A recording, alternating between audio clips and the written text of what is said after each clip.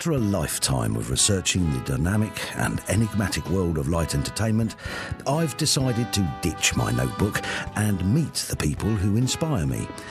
What makes them the people they are? How do they feel about the show business landscape in which they find themselves? And in a world where anyone can be a star, is there still a need for performers who have universal appeal? Come with me on a journey of discovery as I get a unique insight into Britain's favourite stars with a little help from my glamorous assistants. Yeah, well, I say glamorous, more like hazardous. And of course, we'll have a bit of fun along the way. Following a successful string of cameos in cult comedy of the 80s and 90s, television actor Paul Bradley became a household name in 1992 when he was cast as the lovable oaf Nigel Bates in the heavyweight BBC serial drama EastEnders. In his 6 years on the square, Nigel tackled everything from the death of his wife Debbie in a hit-and-run accident to the unlikely rapport with the Albert Square legend Doc Cotton. Leaving Walford in 1998, Paul returned to serial drama, playing Dr. Elliot Hope in the long-running medical drama Holby City for over a decade. I caught up with the celebrated actor whilst his new play Octopus Soup tours nationwide to talk television, theatre and charity work. Ladies and gentlemen, Mr. Paul Bradley. We'll get on to the major themes of your career in a moment, but I suppose before you secured the role in EastEnders, you were a supporting actor, sort of jobbing around and getting small cameos on shows like The Young Ones, The Bill and Murder Most Horrid. As an actor, in what way did this offer you a grounding in understanding working in television drama?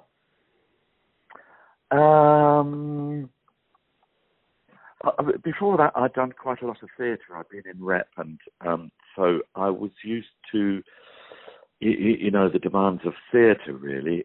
And I'd also done quite a bit of. I had my own children's TV program. I worked a bit up in Granada doing sort of light entertainment shows, really. So, and it was a bit funny with The Young Ones because I knew I was at university with Rick and Aid, and in fact I'm still mates with Aid, and we meet up regularly and get drunk. And so the thing about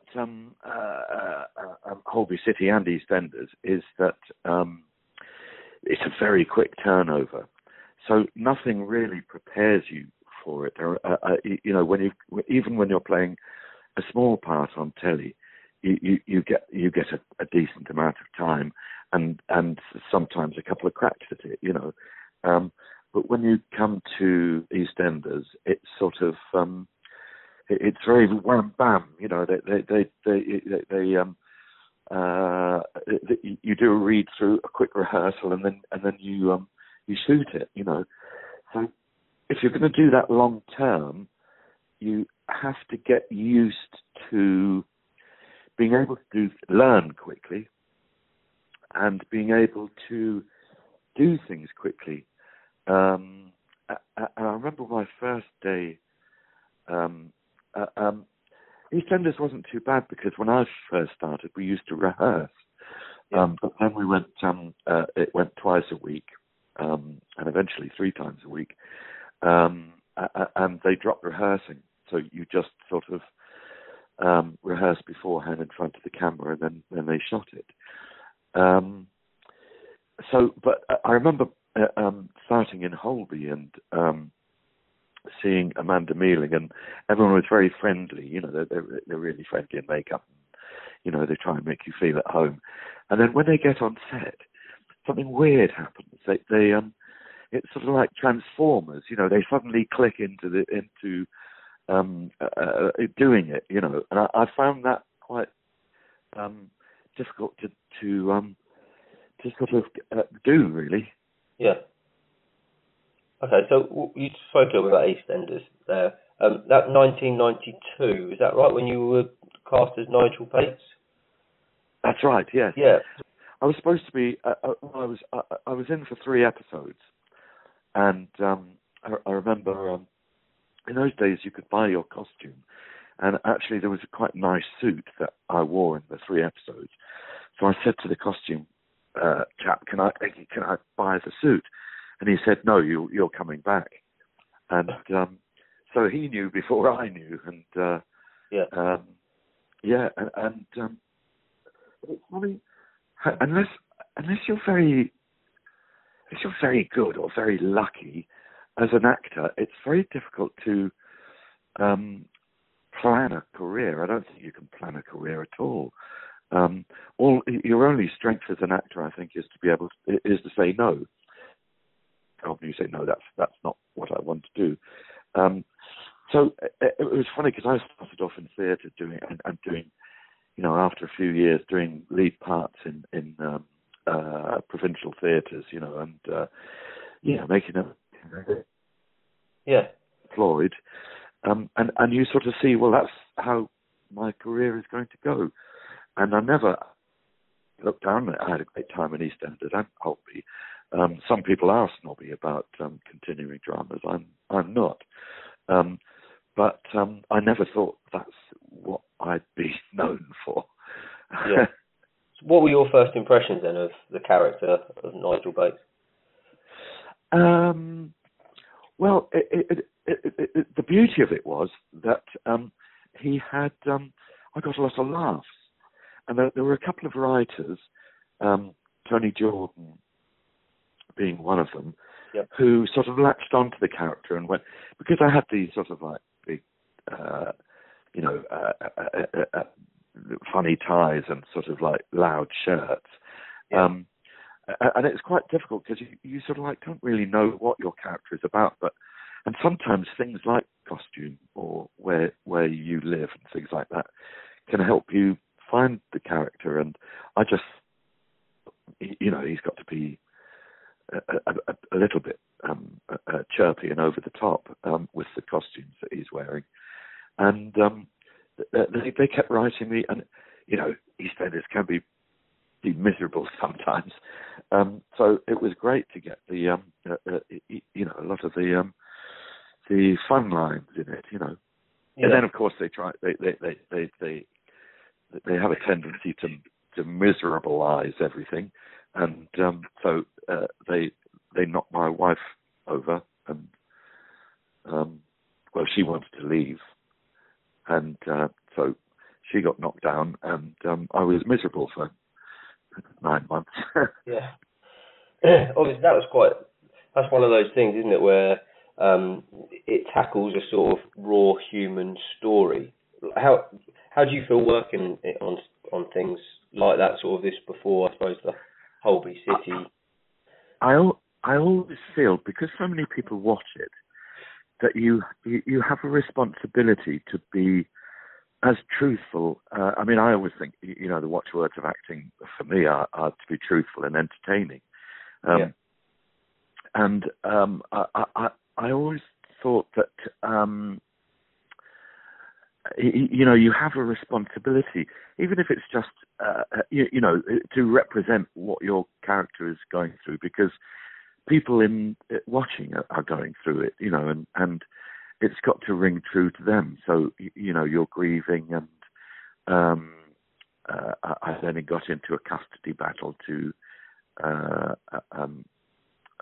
with the daughter-in-law. I always, and like in Holby, if you have any, you're often dealing with medical things that people are going through. So you have to be, as truthful as you can. Yeah. And then they're the best judges, the people who are going through it, and they're the ones you have to convince. Yeah. And then in 1998, which is just a couple of years later, Nigel sort of departed EastEnders and left the square. How did you feel about that? How was that in terms of, because then in 1998 you also started Holby City, didn't you? It wasn't that. There was about 5 years between one and the other. Yeah. Oh, okay. I think it was 2000 that I. Oh, really? I'm not very good at the dates. I was there for 10 years and I left 4 years ago. It was my decision to leave EastEnders, and it was just because if you have any ambition as an actor, which I do still have, to do interesting work and to challenge yourself, really, I just thought I didn't want "He played Nigel" written on my tombstone. Yeah. I wanted to, because part of the fun of acting is doing different characters. Yeah. And it takes you have to make an accommodation with yourself and your life if you stay in a soap. I mean, I don't blame anyone who stays, and there are lots of fine actors who were in them. But it wasn't for me, and I sort of thought, I'd really like to do something else. So I did quite a bit of theatre when I left. I mean, I got offered some tellies, and I was always sort of like looking for a sitcom. But I got offered stuff that was just Nigel in a different outfit, And I sort of thought, well, I might as well have stayed if I'm doing the same character. Yeah. So I moved on. I did some really nice theatre. I did Noises Off, which toured and then was in the West End. I did The Pianist with Roman Polanski. So I was doing interesting stuff, and that's what I've tried. And sometimes it doesn't matter where it is. Like I hadn't been long out of Holby when somebody sent me a script. It was a Victorian melodrama. But it was a fantastic play and a fantastic part. But it was in a small fringe theatre, Yeah. But for me, it didn't matter, because I sort of thought, I don't want anyone else to play that part. I want that part, Mm. So you make decisions about what work you have to be offered it for a start. And I think because I had done so much theatre before, quite a few directors knew me and offered me stuff, and I did a couple of years ago. We're in Eastbourne at the moment, touring, but a couple of years ago we toured with a play called Dead Sheep, where I played Geoffrey Howe. Yeah. And again, I read the script and I thought, this is fantastic, and a challenge. And then now I'm playing I'm doing a farce with Nick. Because my brain's gone this early in the morning. Nick Hancock. I just see him every day. Yeah. Nick Hancock in a play called Octopus Soup, and it's a new play. So I mean, I like doing new stuff because you're there right at the beginning, and like over Christmas I did a very, very, very dark matter, which was Martin McDonagh's new play at the Bridge, and that was amazing. It was very, that was a real challenge, because it was, although I had a very small part, I was understudying Jim Broadbent, and I got we did an understudy run, and it was a very big part, so it was a great thing to challenge to learn it, and do my own performance. So you sort of... Yeah, first just going to ask, so then for you as an actor, through the different, so you've got sort of theatre, which, like you say, a little bit longer, a bit more rehearsed, you've got the 1 hour dramas that you've done, and then the sort of traditional 30-minute soap episodes. Yeah. What do you prefer? How does that work for you as an actor? How does that impact the dramatic storytelling, I suppose, in your opinion? When you're in a play, of course you do it every night and matinees, and you go from A to B or A to Z. Yeah. So and you're a lot more in control. In television, you can do really good stuff and it'll get cut. So you're slightly out of control. And even the images, the camera may not be on you when you're doing good stuff. And well, I used to find that sometimes you because you can't be on the ball the whole time, sometimes you go, oh my God, I wish we could do that another 5 times. I just didn't crack it. But then you have to say to yourself, well, there'll be another nice scene down the road, so I'll let that go. And it sort of, you let things go, and so I think that's one of the things why I left EastEnders as well, is that the tighter in time is, because I think, basically most good actors are just good actors. Yeah. But the thing is, on a film, you have a lot more time to do it. And on soaps, you don't. You're very short, so you have to make quick decisions. Make sure you're being imaginative and being creative. And when that stops, I mean, it gets frustrating sometimes when you don't have enough time to do something as well as you'd want to. Yeah. And then if you have enough of those, you go, well, maybe it's time for me to do stuff that I get a bit more time with. Yeah. In terms of the time aspect, though, do you think that, obviously, for example, your character Elliot in Holby City, that was a character that you were able to develop over the 10 years that you were there? Do you think that sort of is maybe one of the positives, as opposed to the theatre side of things, I suppose, where you get such a long time to develop a character? Maybe. Yeah, it's a completely different discipline. You've got to get in the zone a lot quicker. You've got to be right on it. You've got to learn it back to front. The late scripts are the worst scripts, and the scripts can vary in quality. And if it's a bad script, it takes longer to learn, because you sort of don't. There's a part of you that doesn't want to say it. But you haven't got the time or the luxury to say, I don't want to do that. I loved Holby. I got, and it was nice playing, because Nigel was great, but he was a bit dippy, and it was nice to play an intelligent character. Yeah. My dad was a doctor. He was a GP, so it was. I think he would have been pleased that one of his children had become a doctor. Yeah. And also it's new every episode you come in, that you're working with different actors, and that variety can really keep you. To me, 10 years passed in like 5 minutes. I mean, time travels quicker when you get older anyway, but if you're having fun or you're being stimulated and getting scripts that are, that are good, and again, I was able to, something I've always wanted to do, I was able to be humorous, that they wrote funny stuff for me in that as well, Yeah. Okay, so we mentioned a little bit as well then about Octopus Soup a little bit before. Might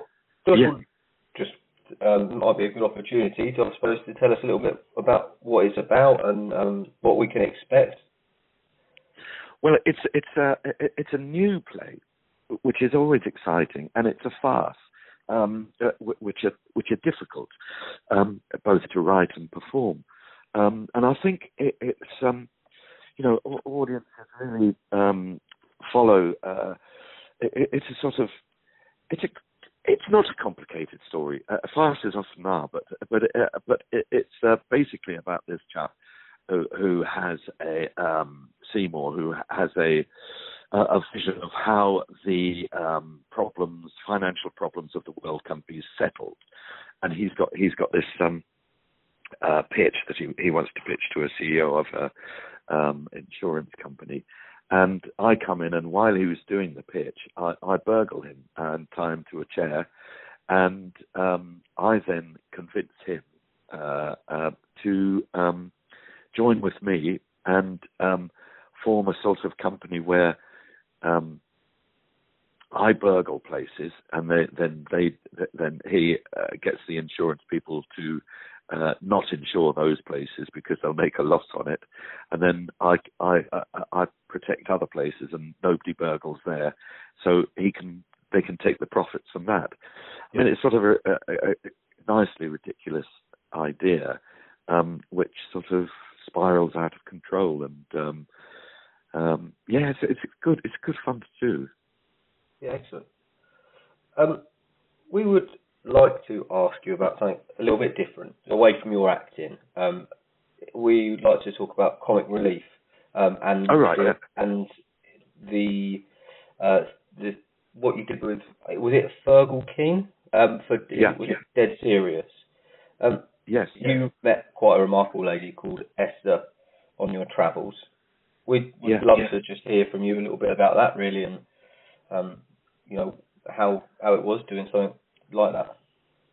Well, it blew me away, really. It totally, not totally, but it changed my life in a. I'd never come across. I went to Rwanda, which had suffered a genocide, and the majority of the Tutsi men had been killed, and a lot of the Tutsi women had been raped. And I met the survivors, and we were taken around by a woman who she's an absolutely amazing woman. I mean, she speaks 3 or 4 languages fluently, and so she was our guide and translator there. And I've never met somebody with such generosity of spirit, and a real absolute generosity of spirit, to the extent that we were being driven around by a man who was obviously a Hutu, and all Hutus at the time would have been involved in the genocide, and it was very obvious that he was a Hutu, and somebody when we went in for a meal into a Tutsi woman's hut, and Esther went out and said, "No, you've got to come in and eat with us." And she had this extraordinary, because she'd lost most of her family in awful circumstances, and she heard her husband being shot. He was caught at a roadblock. So that he didn't run away, they cut his hamstrings, and he lay there bleeding, and then later he was shot. She managed to stay in this hotel, Emile Colline, which was sort of like the eye of the storm, but it was a safe place, and she survived. And I'm still in touch with her, and I'm still a patron of the Survivors Fund, which is the Rwandan survivors charity in England. And it was funny this year because I love David Lammy. I think he's a fantastic MP, and I agree with so much that he says. I just think the timing of his remarks about comic relief were really unfortunate, because he could have said them after comic relief, and down. And I think, because he's quite influential, I think people went, "Oh, right, yes, I agree, I'm not going to give to comic relief." I thought that was a shame, because, every year I try and do something, and, I thought it was a shame. Yeah. And I suppose for you, someone who's used your fame, I suppose, to highlight those pressing issues, it maybe is difficult to see somebody else discrediting that. Yeah. It's a funny thing, because it was a mixed, quite flattering being asked to do something for comic relief. Actually, I did a sketch for them years ago. I don't know if you remember the Gladiators program, but I was on the Gladiators. It was sort of a piss take of that. So I'd done something with them before, and the thing that I was going into was very much a woman's area, because the place that Esther ran was for women survivors. And I think they'd asked 3 or 4 women if they would do it, and they got turned down. And it was very weird because I was a great fan of Fergal Keane's, and then I read his. I started reading his book about Rwanda, and then in sort of one of these weird coincidences, that same day, Comic Relief phoned me up and asked me if I'd come in and have a chat. But it did. I became. I suppose I did become a little bit obsessed with it because I suppose I was so moved by it, and I felt that not just to sort of turn up as a face, but I think I've read every book about Rwanda. I've been back twice, and it became a sort of project because it upset me so much that I needed to do something to redress that balance in me. And, I have spoken at places. I do a very good Rwanda speech because it's from the heart. Yeah. Because through people like Esther. So I try to do as much as I can, really, now. Yeah. So then, we'd like to know, sort of looking back over your whole career, what would you say your proudest achievement is? Oh, wow. And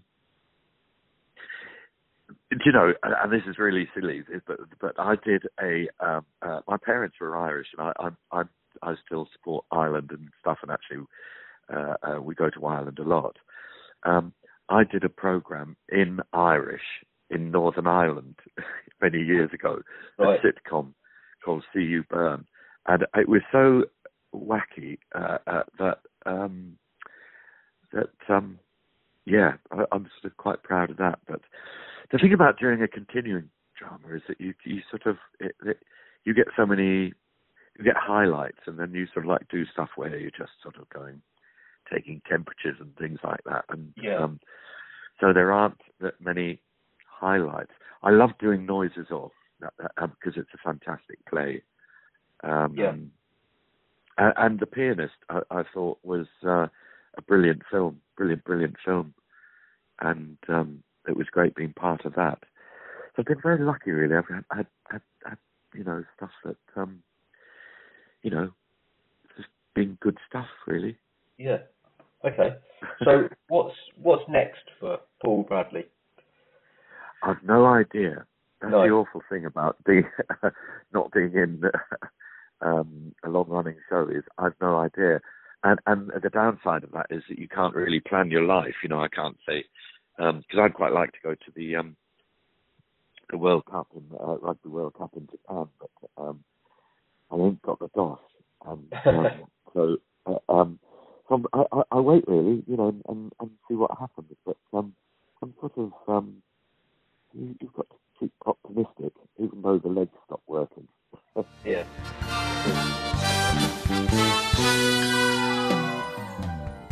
A big thank you to our guest for being the subject of another Beyond the Title interview.